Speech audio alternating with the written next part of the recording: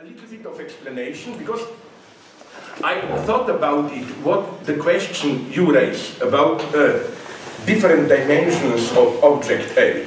And I just, if you permit me, would like, before we begin to improvise a little bit, beginning with, you know, it's easy to define what Lacan calls object theta, object small a, in abstract terms. But then, the whole point of this notion of object A is how it's really a dialectical notion. It's how totally opposite determinations coincide in it. For example, on the one hand, object A is usually called, how do you call it, a piece of grain in the machine. You know, like some like imagine a purely formal structure, and then you have some little remainder of totally contingent material stuff, which again, as with that, and incidentally now I will tell you, but this is record, don't put it. The lady who told me that her last lover told her that when she saw her naked, that with 2-3 kilos less, she would be perfect. This lady has a name, she is my wife. Okay, that's another story. You know. This is why I played this game from far away and so on. You know. Okay, so, you know, it's this sign of imperfection, which is apparently an obstacle, but precisely as an obstacle, it, as it were, sustains what it appears to be an obstacle to. And sorry. Again, why is this object cause of desire? Because, okay, let's start with the elementary things. When Lacan says object cause of desire, the first distinction to be drawn, I'm sorry, like you be my professor and scold me if I don't do, I mean, we are talking elementary things, but I think we should do this. Don't you think that it's easy to bluff complex notions, but the really difficult thing is to raise these totally elementary questions. And in spite of my later conflict with him, that's why I admire Jacques-Alain Miller, the great Stalinist Lacan's. I always called him a Stalinist when we were friends, and he laughed because you know why? Lacan says in Encore, draws this parallel. Freud and Lacan, Marx and Lenin. And then, well, who is the next guy? It's Freud, Lacan, Lacan's successor Miller, Lenin, Stalin. Well, it's the Stalin, you know. And once, this was my lucky time, early 80s, when I was privileged, before it became a public spectacle. Miller had in Paris every week a closed seminar, just 15-20 people, and there I witnessed what is a true master, educational wonder. For example, for one semester we were reading maybe one of the most difficult of Lacan's texts, Kant avec Sartre, Kant with Sartre, you know, like page by page, sentence by sentence. And this was the miracle of Miller. You read the page, you understand nothing. Then you listen to Miller for 2 hours, and it becomes so transparent that you could, like, why was I so stupid? Everything is self-evident. With all problems I have with him, personal, even theoretical, he is the only absolute pedagogical genius that I know. You know, Lacan was happy to have him because for a whole generation, even for those who later disagreed with him, Miller made Lacan readable. And I didn't lose my track. Miller was a master of this. Like, you know, this blah blah bullshit, divided subject, the subject is divided. Miller was torturing us once for 2 hours. Okay, between what and what is the subject divided, you know? And of course, we went through and came to the only consistent answer, you know? It's not between this and that for Lacan. It's not, you have a conscious part and then the stupid iceberg beneath the unconscious. it's between, you know, Miller quoted one of, was it Gilbert Ryle or one of the British empiricist philosophers who said that if you imagine endlessly cutting a certain quantity, like half, half, half, you go endlessly, that the dream is, of course, empirically impossible, that at the end you arrive at a point where you divide a remainder in half, but what you get is not something and something, but something and nothing, you know. And that this is the subject's division. In this sense, the subject is divided between something and nothing. You arrive at the subject when you have a something, a signifier which represents the subject, which stands for nothing, and then here, at the second level, object A enters. Object A fills in this nothing. Now we get here the first ambiguity of object A. On the one hand, it's that piece of dust or whatever, the empirical remainder, which precisely as an obstacle gets your desire in motion. I repeat this old story, I used it, but sorry, I will use it again just to make it clear.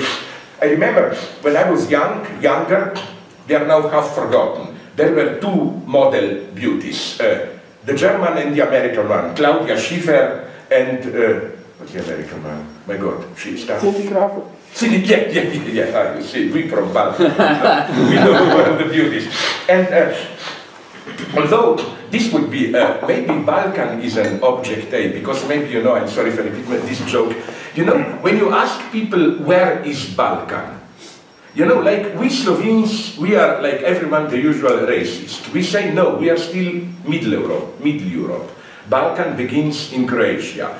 Croat says no, we are the last frontier of Western civilization. Serbia is Balkan. Serb says no, we are Christian. Kosovo, Bosnia, down there is Balkan.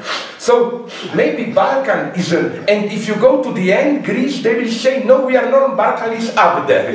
So my idea is that the only consistent definition of Balkan is that wherever you are, Balkan is a little bit southeast from where you are, you know. And then, I'm sorry if you know this joke, the point is that it goes also into the other direction. Like for Austrians, we Slovenes are Balkan.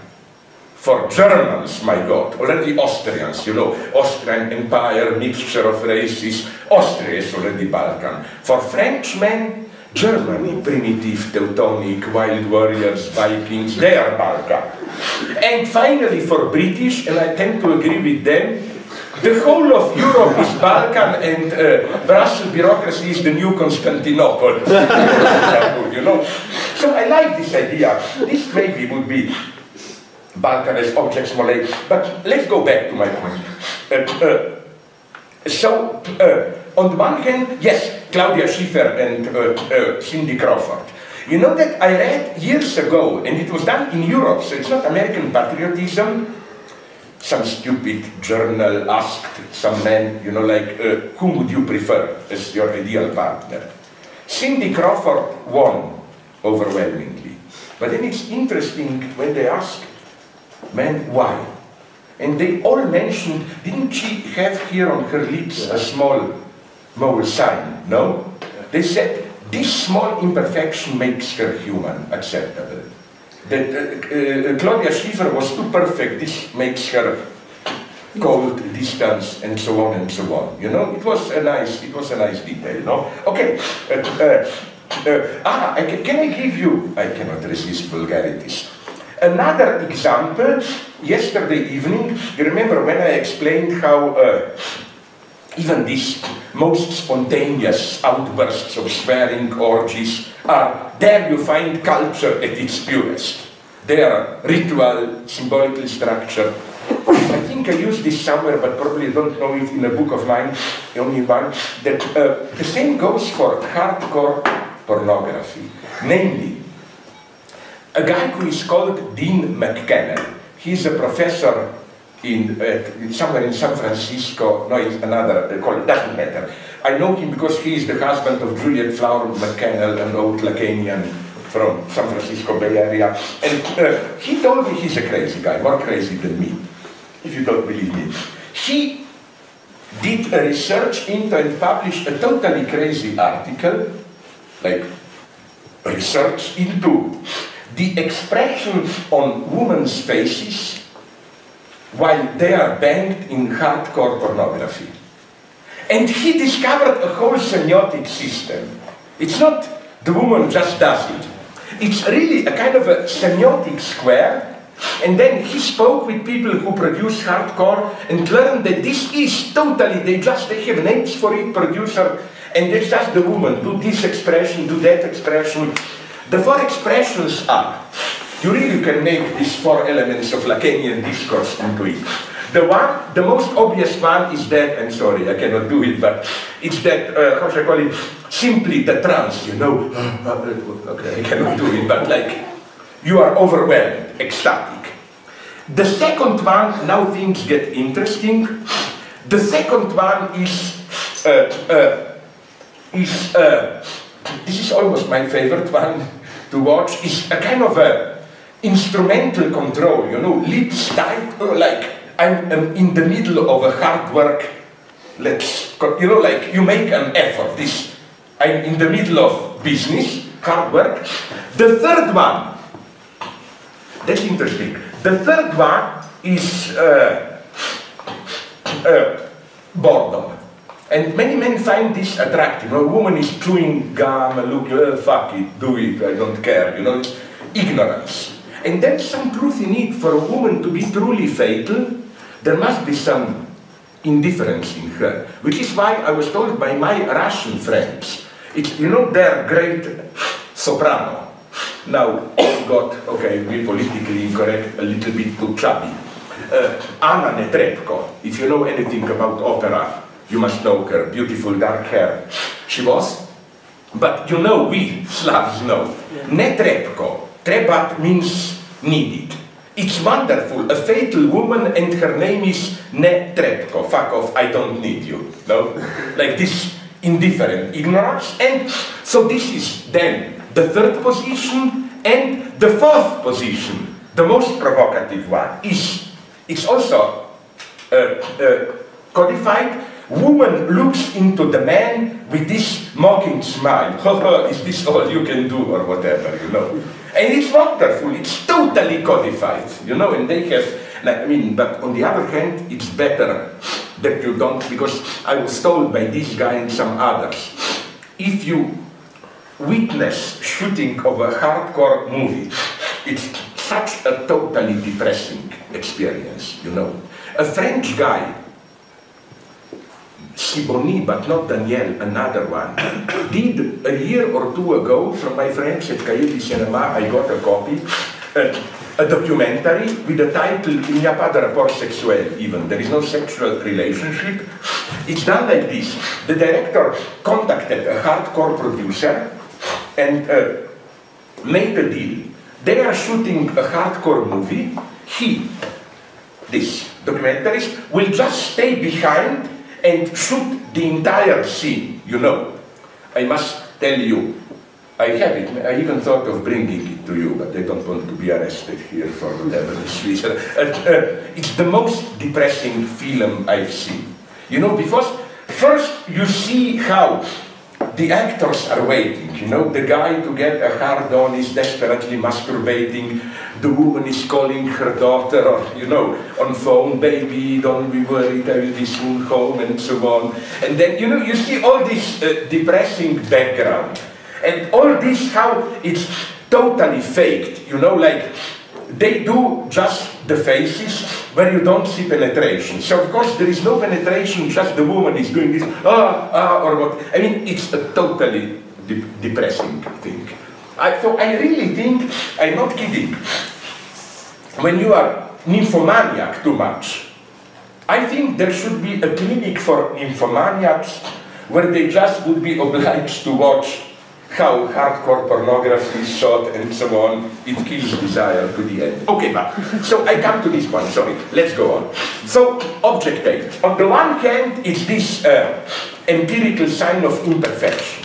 But on the other hand, as Lacan emphasizes, it's also the most purely formal element. As Lacan says, object A is just a certain structural gap, lapse. So it's the coincidence of a purely formal void with a totally contingent element filling it in. This is why I wonder if you agree, it's risked. Because you know this Lacanian definition between, desire and drive. Desire is endlessly metonymic. It's the experience of always non-satisfied. You know, the formula of desire is ce n'est pas ça. It's not that. Like whatever you get, it's just a secondary substitute. In drive, the definition of drive is precisely c'est ça. You get something, you don't really get it. You just circulate around it. You know, that's Lacan's definition of drive.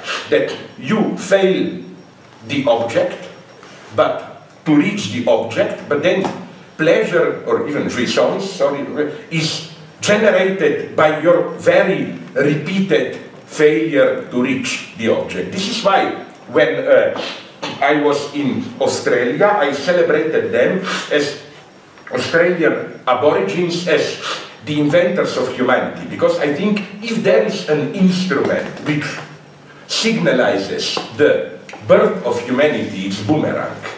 You know, officially you use it to hit, but the whole point is to, you miss it, it comes back to you, you do it again, and effectively people who know how to do it told me there that, it's very dangerous to use boomerang, because the greatest art is that you are not to catch it when it comes back to you. So again, this is why Alenka, the other girl here, she developed this nicely of how it's not that you have some, how should I call it, brutal animal sexuality, which is then humanized, like instead of me, I want a woman, sorry for mentioning this example, instead of directly knocking her head with a stone and raping her, I write poems, whatever, invite her to dinner. No, it's that only through culture, sexuality is sexualized. What animals do is not human sexuality, but it's just some purely neutral activity. It's basically paradise, because as St. Augustine makes it clear already, there was sex in paradise, but it was Augustine's metaphor.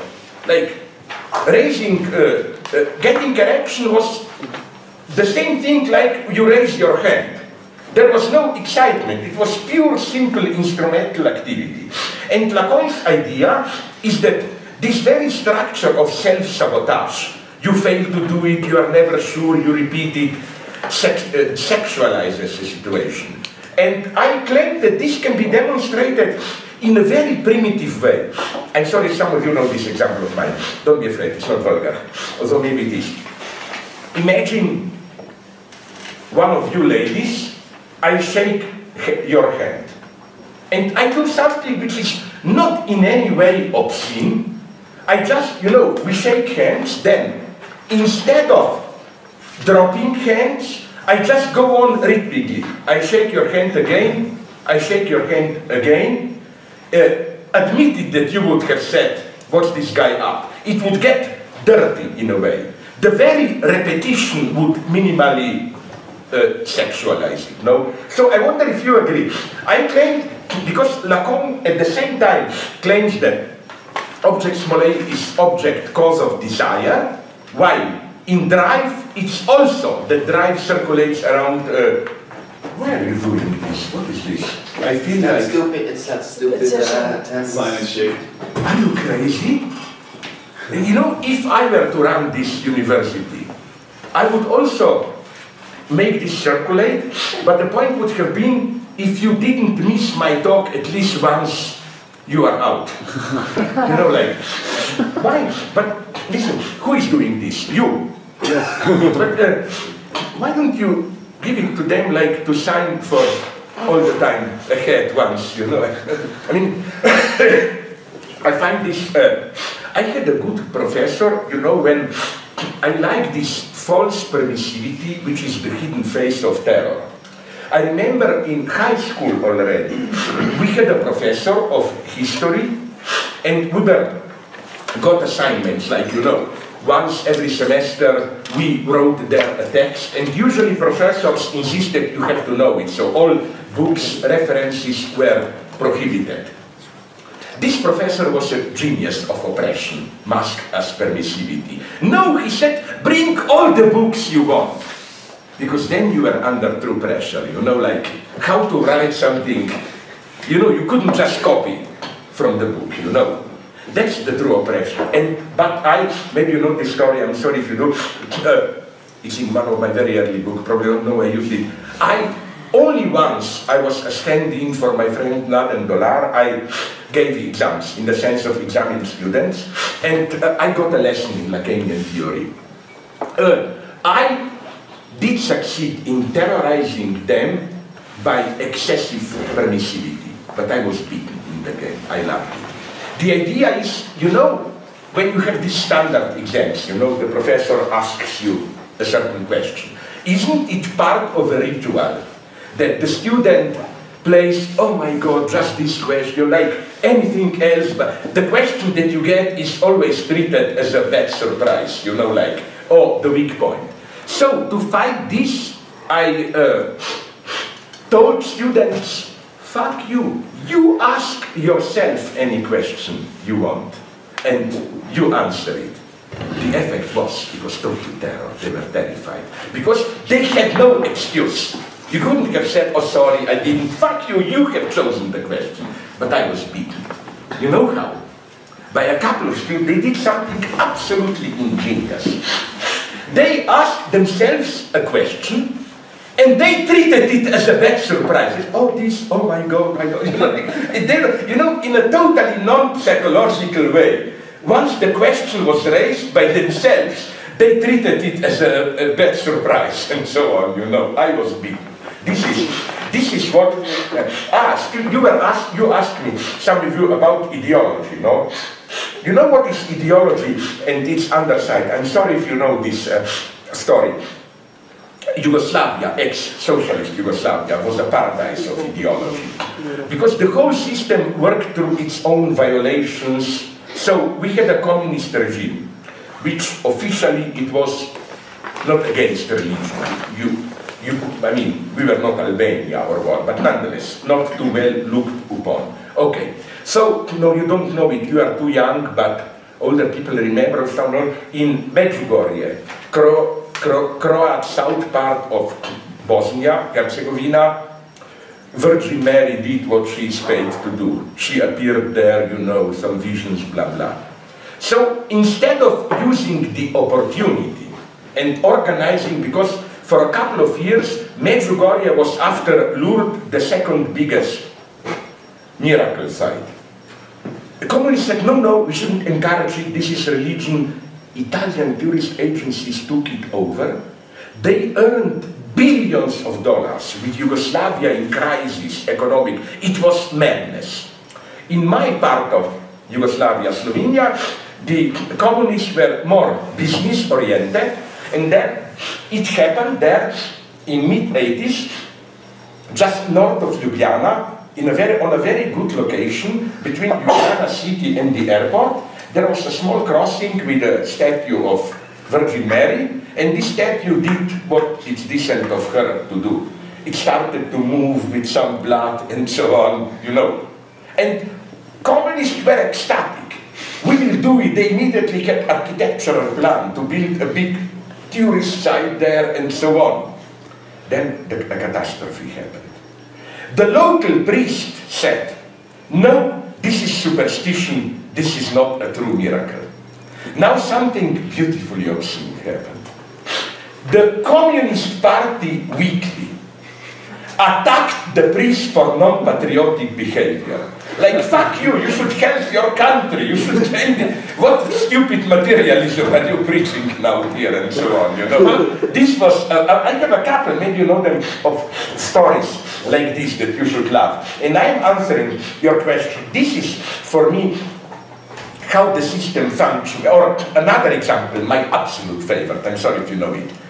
In the late 80s, maybe we had a very good government, at least in Slovenia.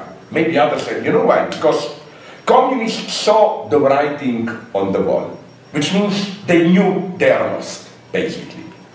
And so they tried to be as friendly as possible, well, to survive. The game played by Serb communists, but in a different way also by Slovenes, was nationalism, no? The problem, I don't think there is anything natural in the explosion of nationalism. Nationalism was, for me, at least one of the components it was. The way for communist nomenclatura to survive. It was to present itself as the protector of local Serb, Croat, Slovene, whatever, national interests. So, communists were desperate to please people. And they did everything. I remember in Ljubljana, 86, gay homosexuals established their society. Immediately there was there a member of the Central Committee greeting them, we communists support your movement, do you want money for a newspaper or whatever, you know, like, they just, and that's the beautiful irony. When, in first so-called free elections, the city council was taken over by conservatives, the first thing they did was to cancel this support, so that gay people, oh, where were the communist free times? So, okay, what happened was this. In a radio station in Ljubljana, a small called Radio student radio, a small station, local, out of control by the party. It was dissident controlled. They invited an old party apparatchik for an interview. He was an old retired communist, but you know, true, you know, this grey dresses, speaking the jargon, the true one. They no longer make them like that today. And he terribly wanted to please the young generation. So of course I totally sympathized with him. The guy who interviewed him asked provocative questions, and then came this ridiculous, wonderful moment. The question he was asked was, how are you doing with sex? Do you enjoy it? How are you doing it? Now the guy knew he must say something positive about sex. But the only language he was able to speak was the communist jargon. So he improvised desperately a celebration of sex in communist terms. He said things like, dreaming about naked women, touching them between their legs is a great instigation in my struggle for socialism. It was wonderful, poor guy. You know, this totally obscene, how should I put it, mixture of different discourses, no? Do you know, how many of you do know, that's my fondest memory of the Yugoslav army. Do you know the story about the soldier masturbating? It's okay, then I can repeat it. It's from my book, which doesn't sell so well, although it's my favorite book of mine, Indivisible Remainder on Shelling and so on, no? This happened to me in the army. This was my moment of like revelation, you know, I understood ideology. I was in a small military barracks where there was no hospital department doctor. There was just one room in which a certain ordinary regular soldier, who was also a student of medicine in private life, had his room. It was his bed there, office table, you will see why this is important, a long bench, and a small wash basin with a mirror, and you will see why this is important. Behind the mirror there were, you know, these soft pornographic, pre-pornographic images of half-naked women and so on, postcards. Okay, so every Saturday, if you were ill, you said to the officer, and then a doctor came every Saturday morning from military hospital, and we all soldiers who claimed to be ill were examined there. It was done collectively. All of us were sitting behind the bench, and then one after the other we were called up and blah blah. Okay, so a soldier was called up. Doctor asked him, what's wrong with you? He said, I have pain in my prick, in polymecurax. This already triggered laughter, because if you say literally, polymecurax, I have pain in my prick, it means I don't give a damn, you know.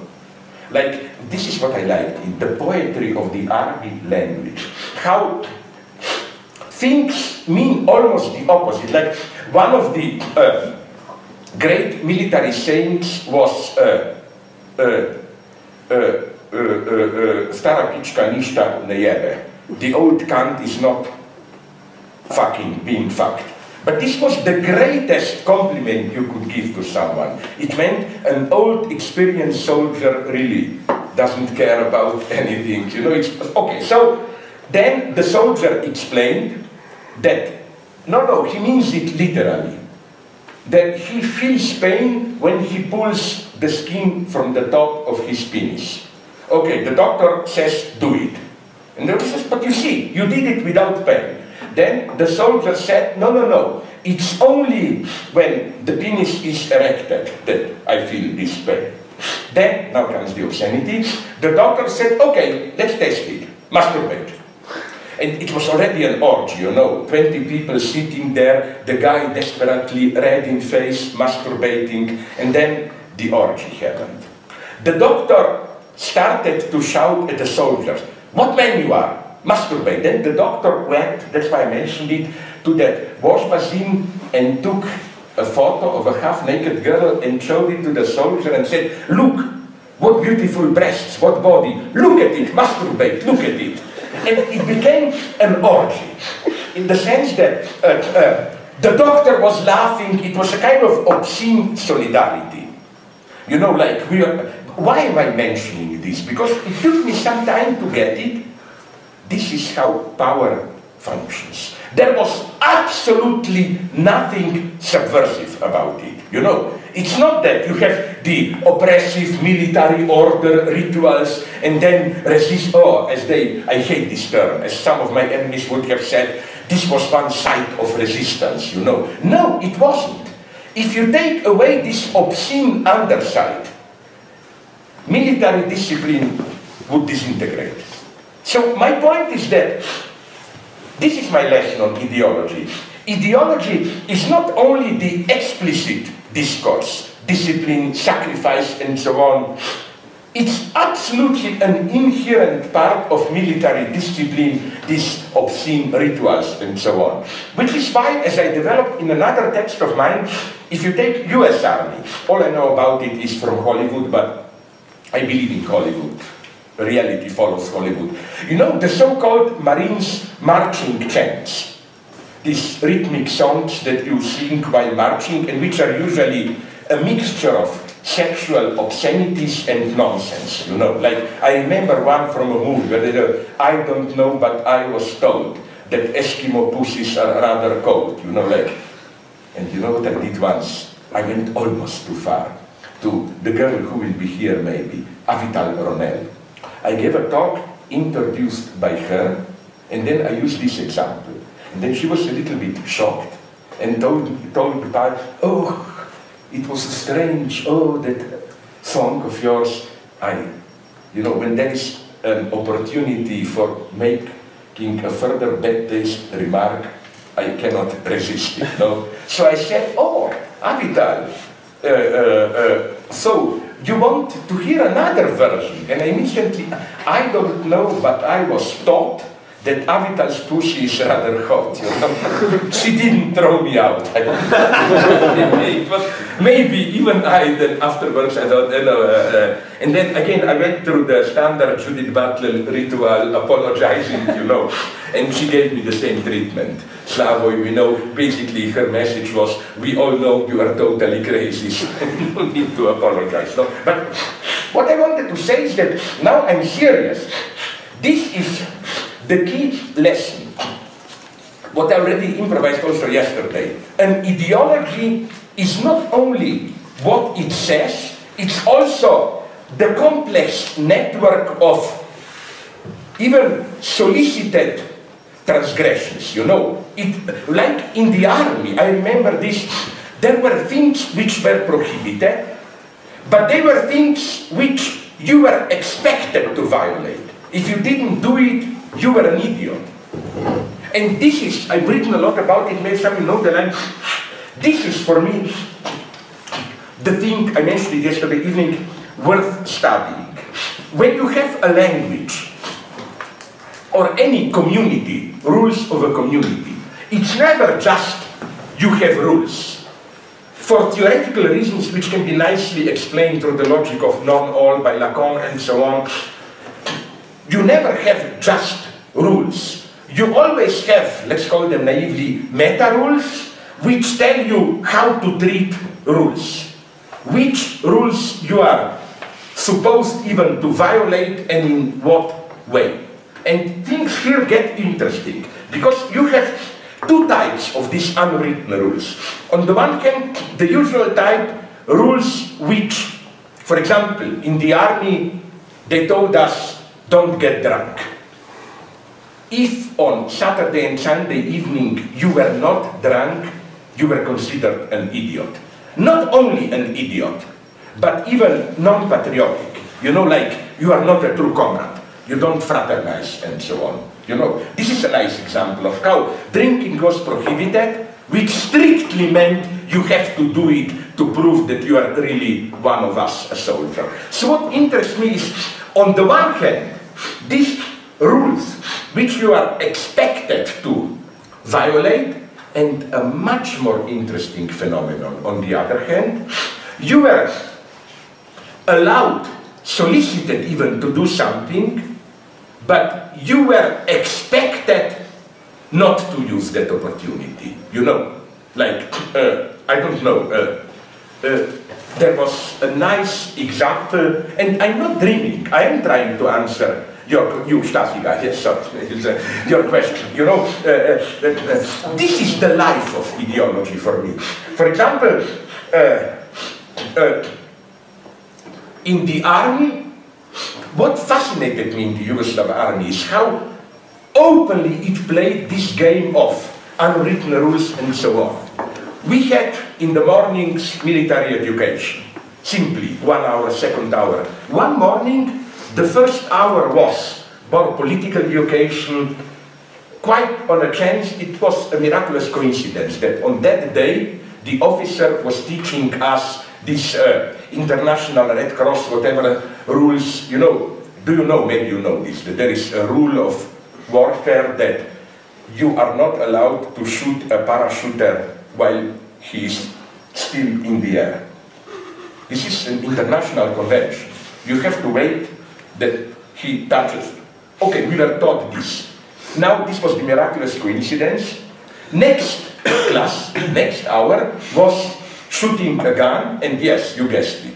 The topic was how do you hit a parachuter in the air? You know, because you have to take into account the movement, how the wind, and so on. And then I was a total idiot that I am. I asked the officer, but sorry sir, 1 hour ago you were teaching us this, isn't there a contradiction here? And he gave me a right answer. He said, Zizek, you're supposed to be a doctor. I didn't know you are such a complete idiot. And so things like that. You know, it was simply another, I'm sorry if you know this example, the one of military.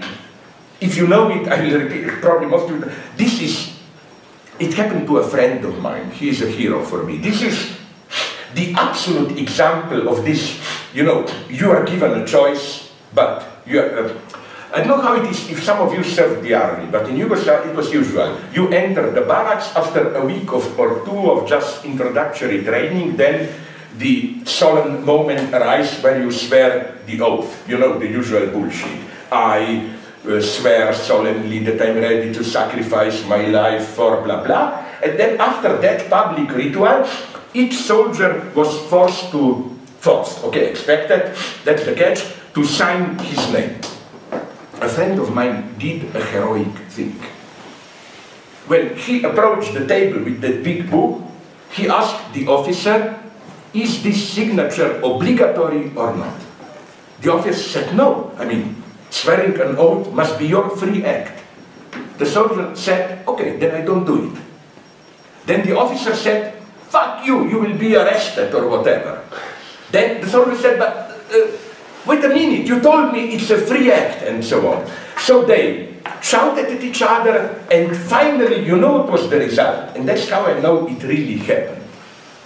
This soldier friend of mine got from the officer a piece of paper ordering him to freely sign the letters. And I'm not saying that Yugoslav army was especially totalitarian. I claim that doesn't our love for our country, for our parents, it functions exactly in the same way. You are expected to love your parents, but you are expected to love them freely. Like, you know, this is the catch, I claim, of every ideological field. So, back to my point. This is what interests me so much. These situations where you are given a certain choice, option, on condition that you don't use it. And I'm sorry if you know it, the big example, it was confirmed to me by some historical books I read, was, for example, in Stalinism. Officially, it was, of course, in Stalinist Russia, but the same could be said, it was prohibited to criticize Stalin. My God, you did this, you disappear next day. But it was even more prohibited, you see the catch, to publicly announce this prohibition. Like, sorry, maybe you know this joke of mine, my starter joke. Imagine we are now in Moscow, I'm Stalin, Central Committee meeting, one of you stands up and criticizes me. Okay, we know what will happen. Next day, the big talk among you would be who was the last to have seen that guy alive, no? But then let's imagine then another guy of you would have stood up and would start to shout at the first guy, are you crazy? Don't you know that here we don't criticize Stalin? I claim that the second guy would have disappeared even faster. You see the point? It was not only prohibited to criticize Stalin, the prohibition itself was prohibited. You had to pretend that, yes, if I want, I can, but simply Stalin is so good. You see this basic paradox. The prohibition itself is prohibited. You have to fake it, you have to act as if you are free, although you know that you are not free, and this is why I claim, here I sympathize with feminists, who told me that this is why the so-called postmodern master, you know, like today, male chauvinists are no longer direct chauvinists usually, you know, like shouting to your wife, okay, why didn't you do my socks, do this, that.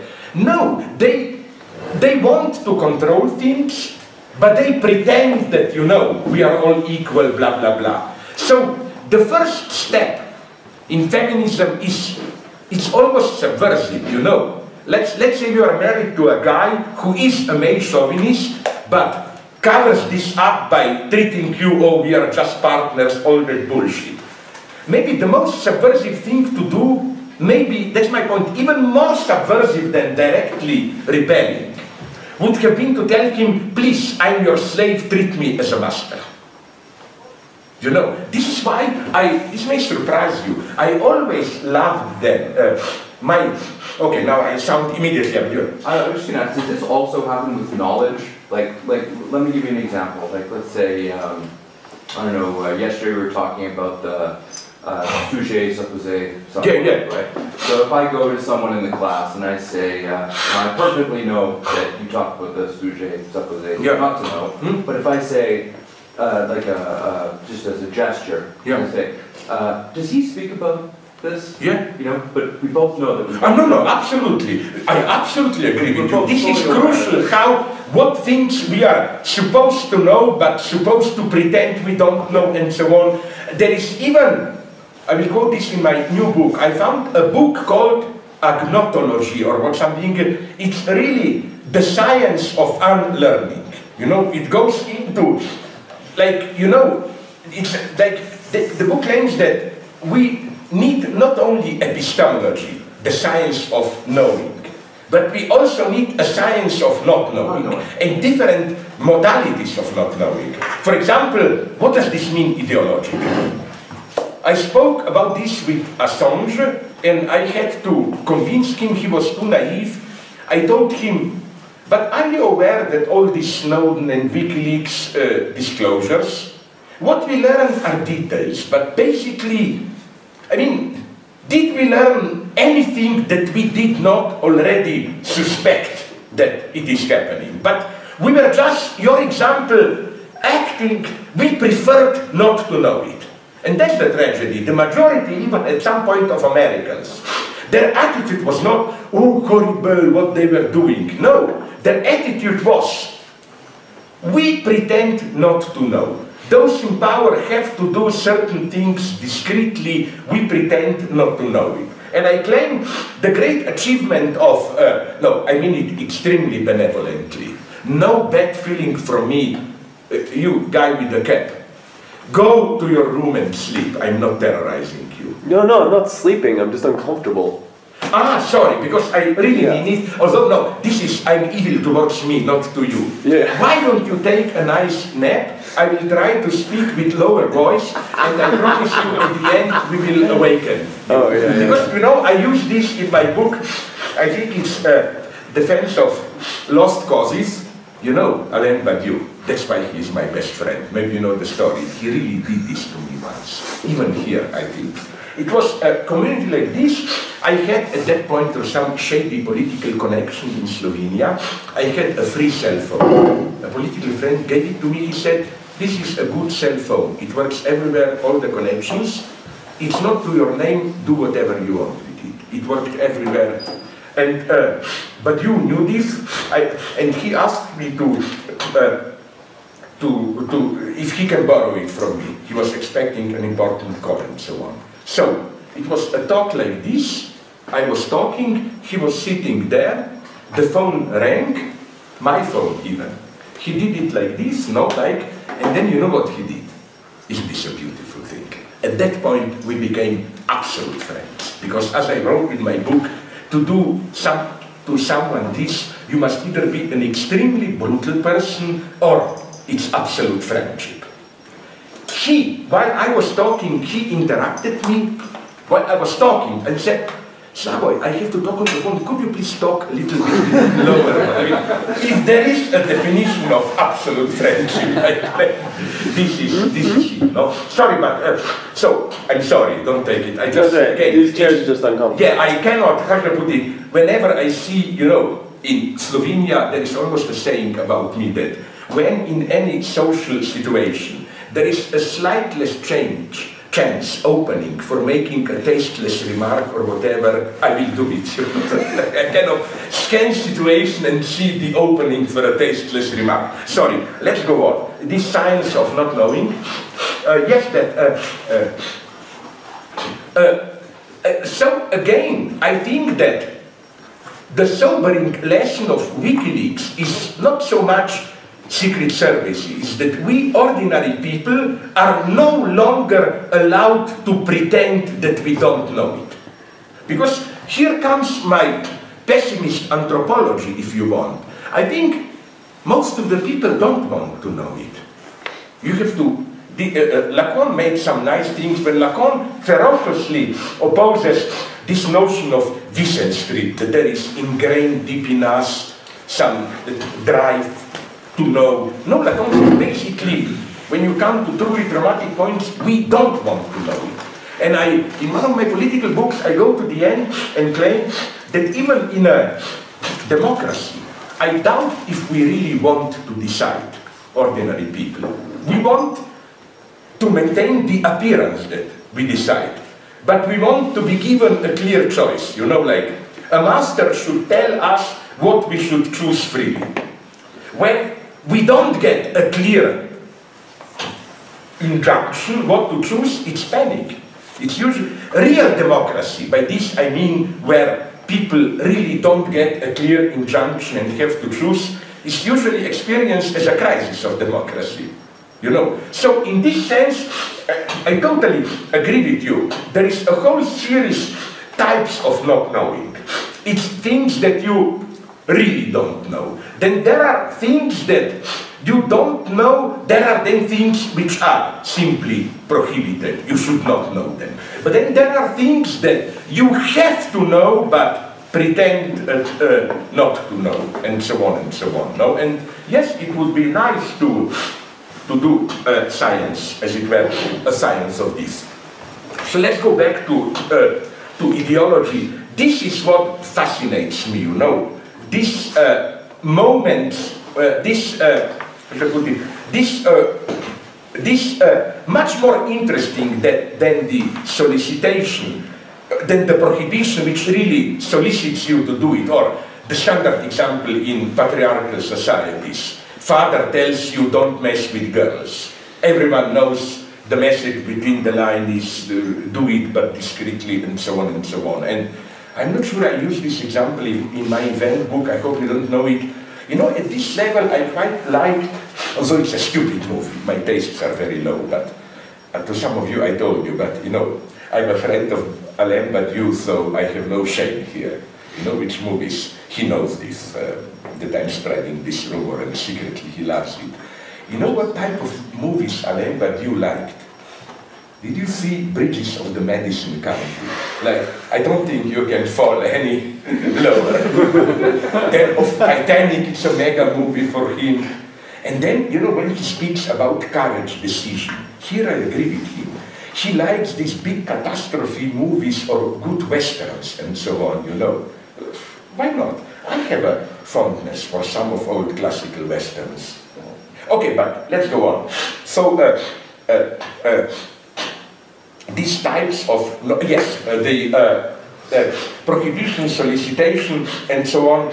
Did you see another of these lowest movies? It was distributed, released, I think, around 2 years ago. A modest American movie which was a surprise hit, Project X.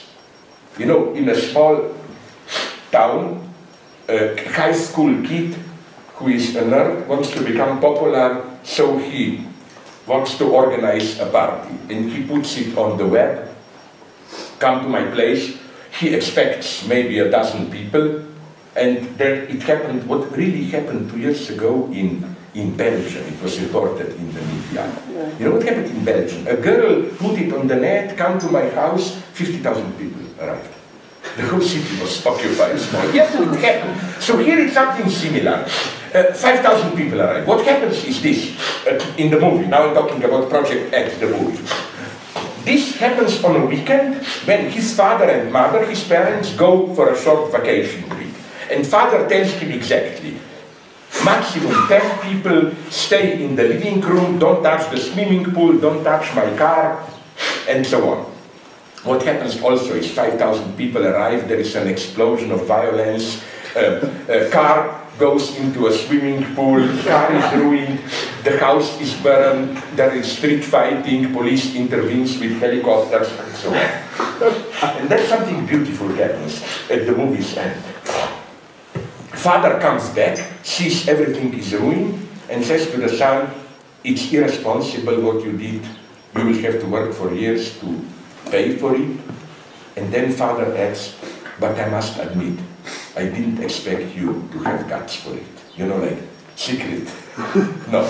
This is, I think, a good paternal authority. You know, like, this is what Lacan means when he says that an authentic authority prohibits things, but with this gently leaving you some, like, there I don't see you, there I'm even expecting you to do it.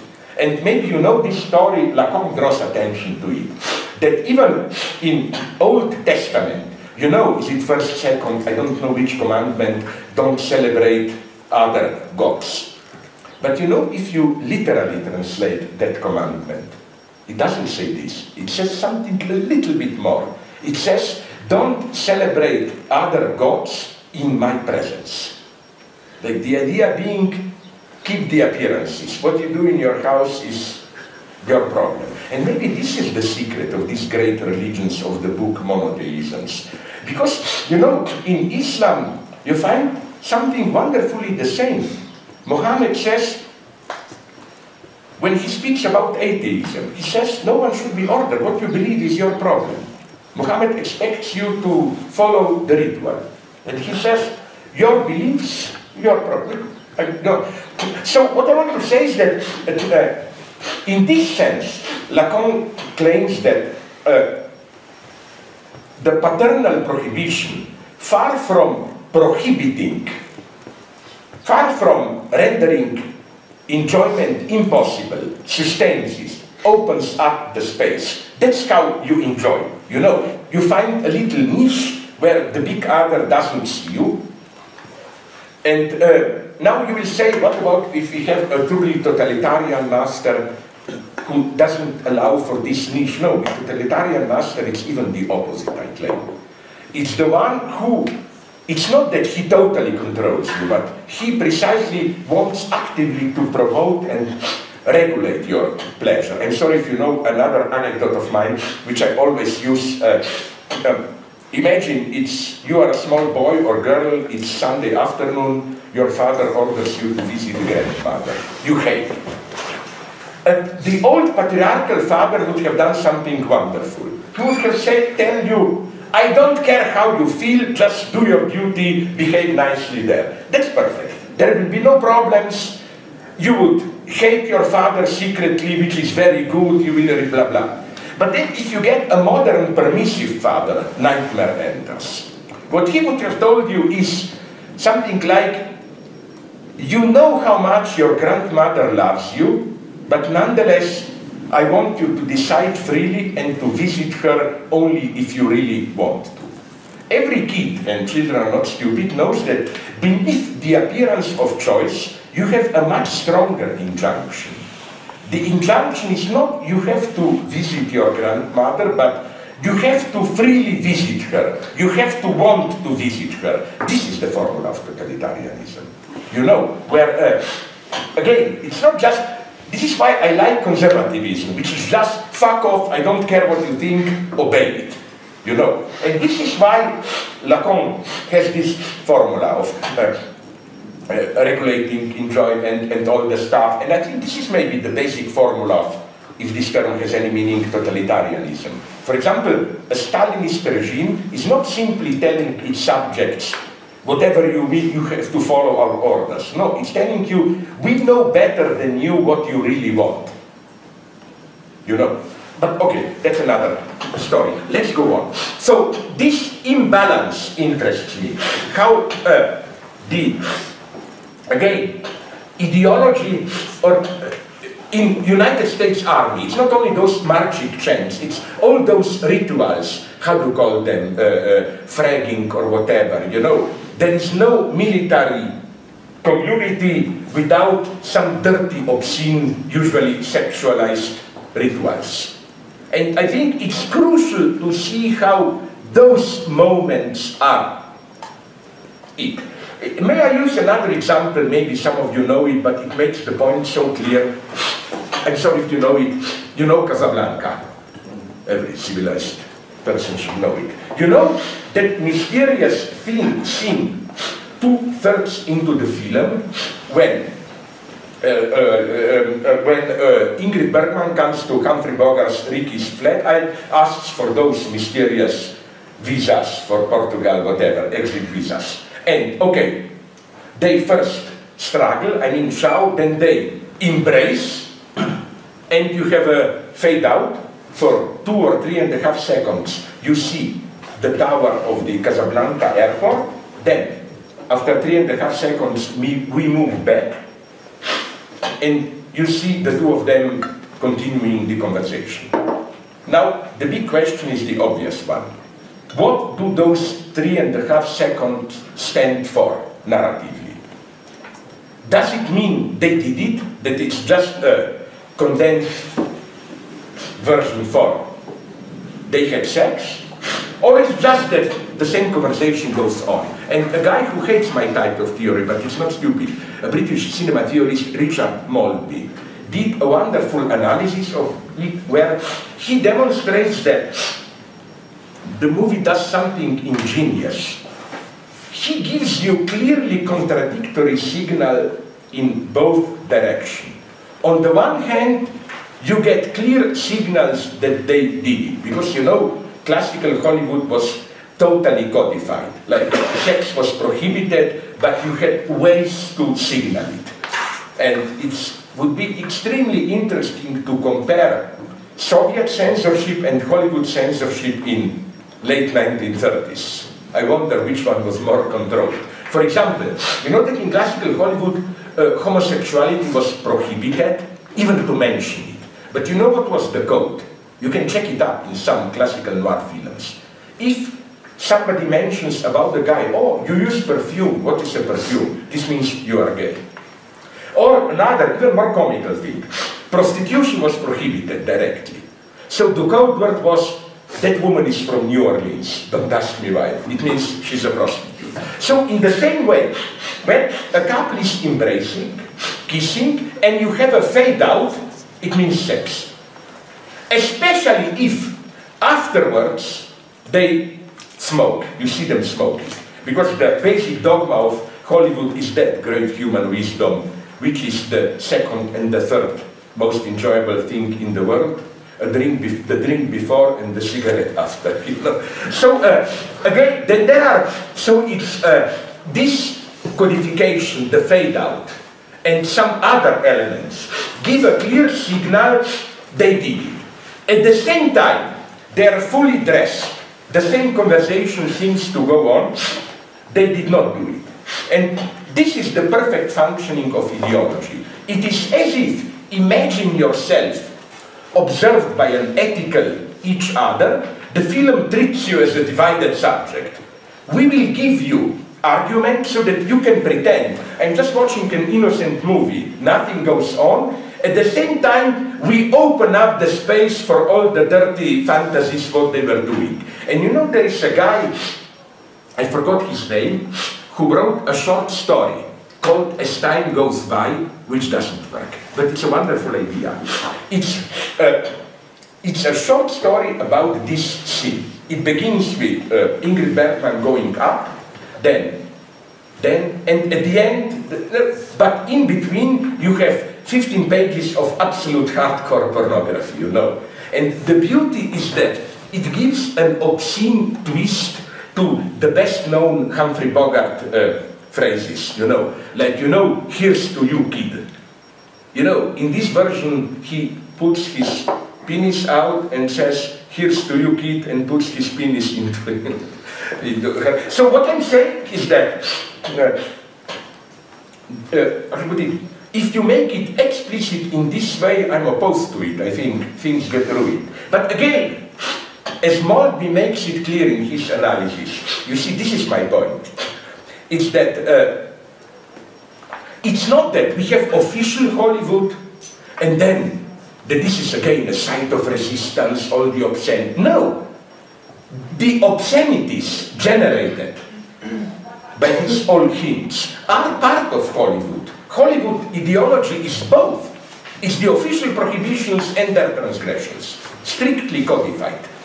And Maltby quotes some wonderful dialogues of Joseph Breen, who was the boss of Hayes' office, with some directors, where director was saying, oh, here we have a romantic encounter, and Joseph Breen, the censor, asked them, listen, tell me what happened, did they fuck or not? If they did, I will tell you how to signal it, and so on, you know.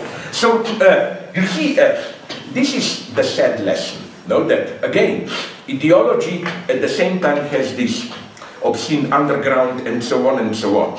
So, now let's go on with what I wanted to develop, which is, after this stupid, we were at the beginning at object A, yes.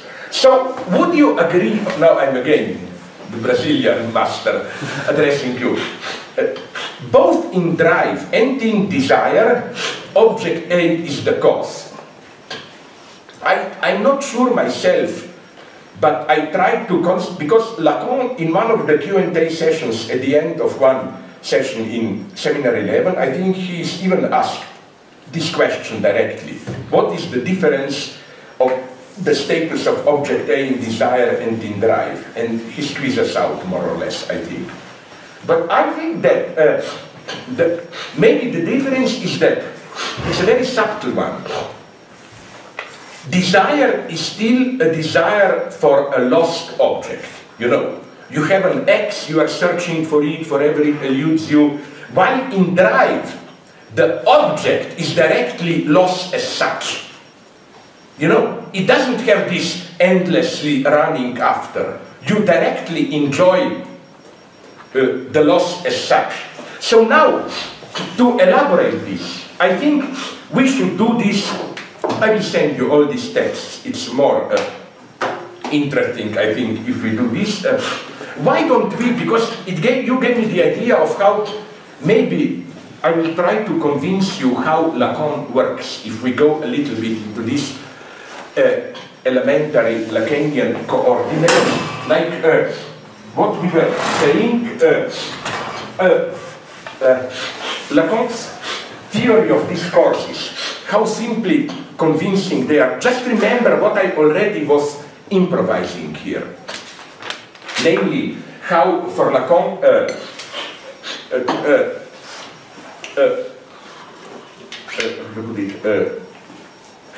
the lost object is primordially the subject itself.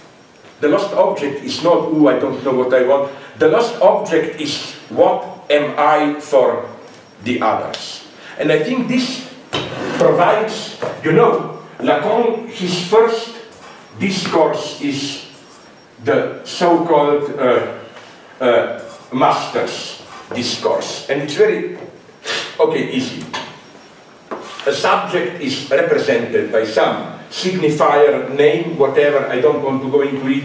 Then you address the other, but there is something which eludes this, which causes the failure, or this failure is the product. Like the object is that which, the excess, what is in, as they usually put it, what is in me more than myself. Like this is the remainder. Like, as they say, je ne sais quoi, that's what's in me more than myself or that. This is the elementary structure. From this, you know, if you just move things a little bit, precisely this enigma, like I played the game of representation, I am represented, but the enigma remains. Remainder is produced. Like, but what am I?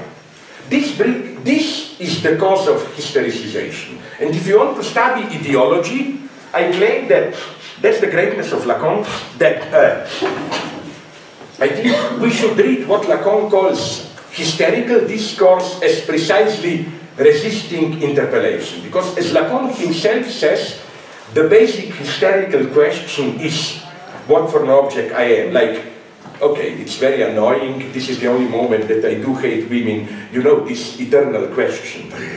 Why do you love me? You know, like, give me the reasons and so on, you know. This is the hysterical question.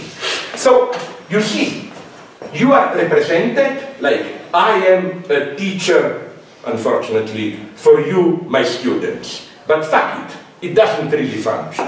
And it's very nicely done how here you have the fantasy structure. Like, I am represented by a signifier, I have a symbolic identity and so on. Something eludes it and fantasy fills in this gap. Okay, but let's go on. So this hystericizes me. So we move it, it works so nicely, then we get the hysterical discourse. If you understood this, you understand this here as a divided subject. What am I, split between signifier? I don't know what I am, so I am addressing a question to the master to give me knowledge, to tell me what I am as the object. You see how beautifully it works, you know, like a woman, you, my master, you say you love me, tell me, give me knowledge, what an object I am, what do you love me?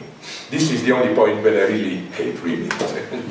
Okay, then you have another version where knowledge is here the product, which is why Lacan is far from, you should remember this, far from dismissing hysteria. That's another topic.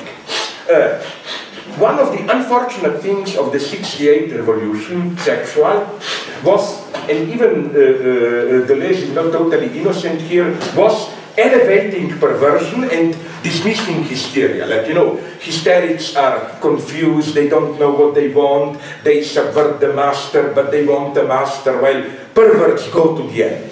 No, Freud is totally opposed to this. Freud always emphasized, and Lacan repeats it, that a pervert always perfectly fits relations of domination. Every oppressive regime has a place for perverts. The truly subversive position is not that of a pervert, but is that of new knowledge is produced only by hysterical discourse. And incidentally, this is even a nice proto-feminist point, because, you know, the subject par excellence, hysterical subject, is the feminine subject, which means something pretty radical. People usually don't get it, that for Lacan, not only is the subject not secretly masculine, no, the subject at its most elementary is feminine subject. Subjectivity is in itself feminine. It's not like some critics read Descartes, the pure cogito is secretly masculine. Then we can also put this one in the leading position,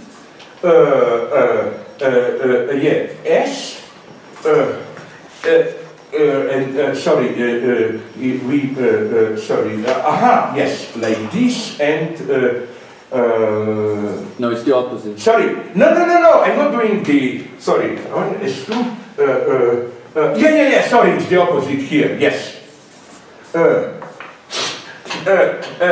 This is university discourse, which is not a discourse of real productive knowledge, but it's the discourse of true power, because really productive knowledge is hysterical knowledge.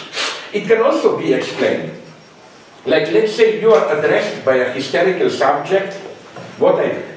Here, object A would be the not yet symbolized remainder, let's say the object of pedagogical process, not yet subject. Pedagogical process is a knowledge addressing that excess and making it into a subject. The beauty is, what does this master here mean? It can be wonderfully explained that, as Lacan puts it, the trick of the university discourse is that it pretends to be, oh, it's just neutral knowledge, but it's really master, or to put it in fashionable terms, it has a normative dimension. If you want a mega example, is today's economic experts, they proclaim, oh, austerity and so on, it's just our economic knowledge. No, this is typical today's discourse of authority. It doesn't directly act as a master, it pretends to be, we are just experts and so on, but there is a master hidden here. And okay, not to lose time, to keep the tensions, I will say that I will, on purpose, okay, but nonetheless, let's do it then. Okay, maybe I should do it. Then, the last one, of course, we get the discourse of the analyst. The analyst, as a concept, precisely, you should not assume a clear symbolic identity. Analysts speak from this position of the enigmatic remainder, addressing the patient, hysterical patient, and here you have literally the supposed knowledge. Analyst, the exercise supposed to know, and what does it mean that master signifier is produced? This, as Miller developed nicely, production here does not mean the final result, but it's more the excess, the remainder. Think about what we are talking about. Types of knowledge which only function insofar as they remain unspoken. The result of the analysis is that it brings out, and in this sense, disinvests, as it were, the master signifier which defines your identity, and so on and so on. Here, okay, it was very wildly improvised what I did here, but I hope I gave you one idea of how all these Lacanian schemes They may appear simply, but fuck it, they work. And what is so wonderful is that they then allow so many different readings, and now I will say something evil, but evil in a very friendly way, about my good friend Alain Badiou.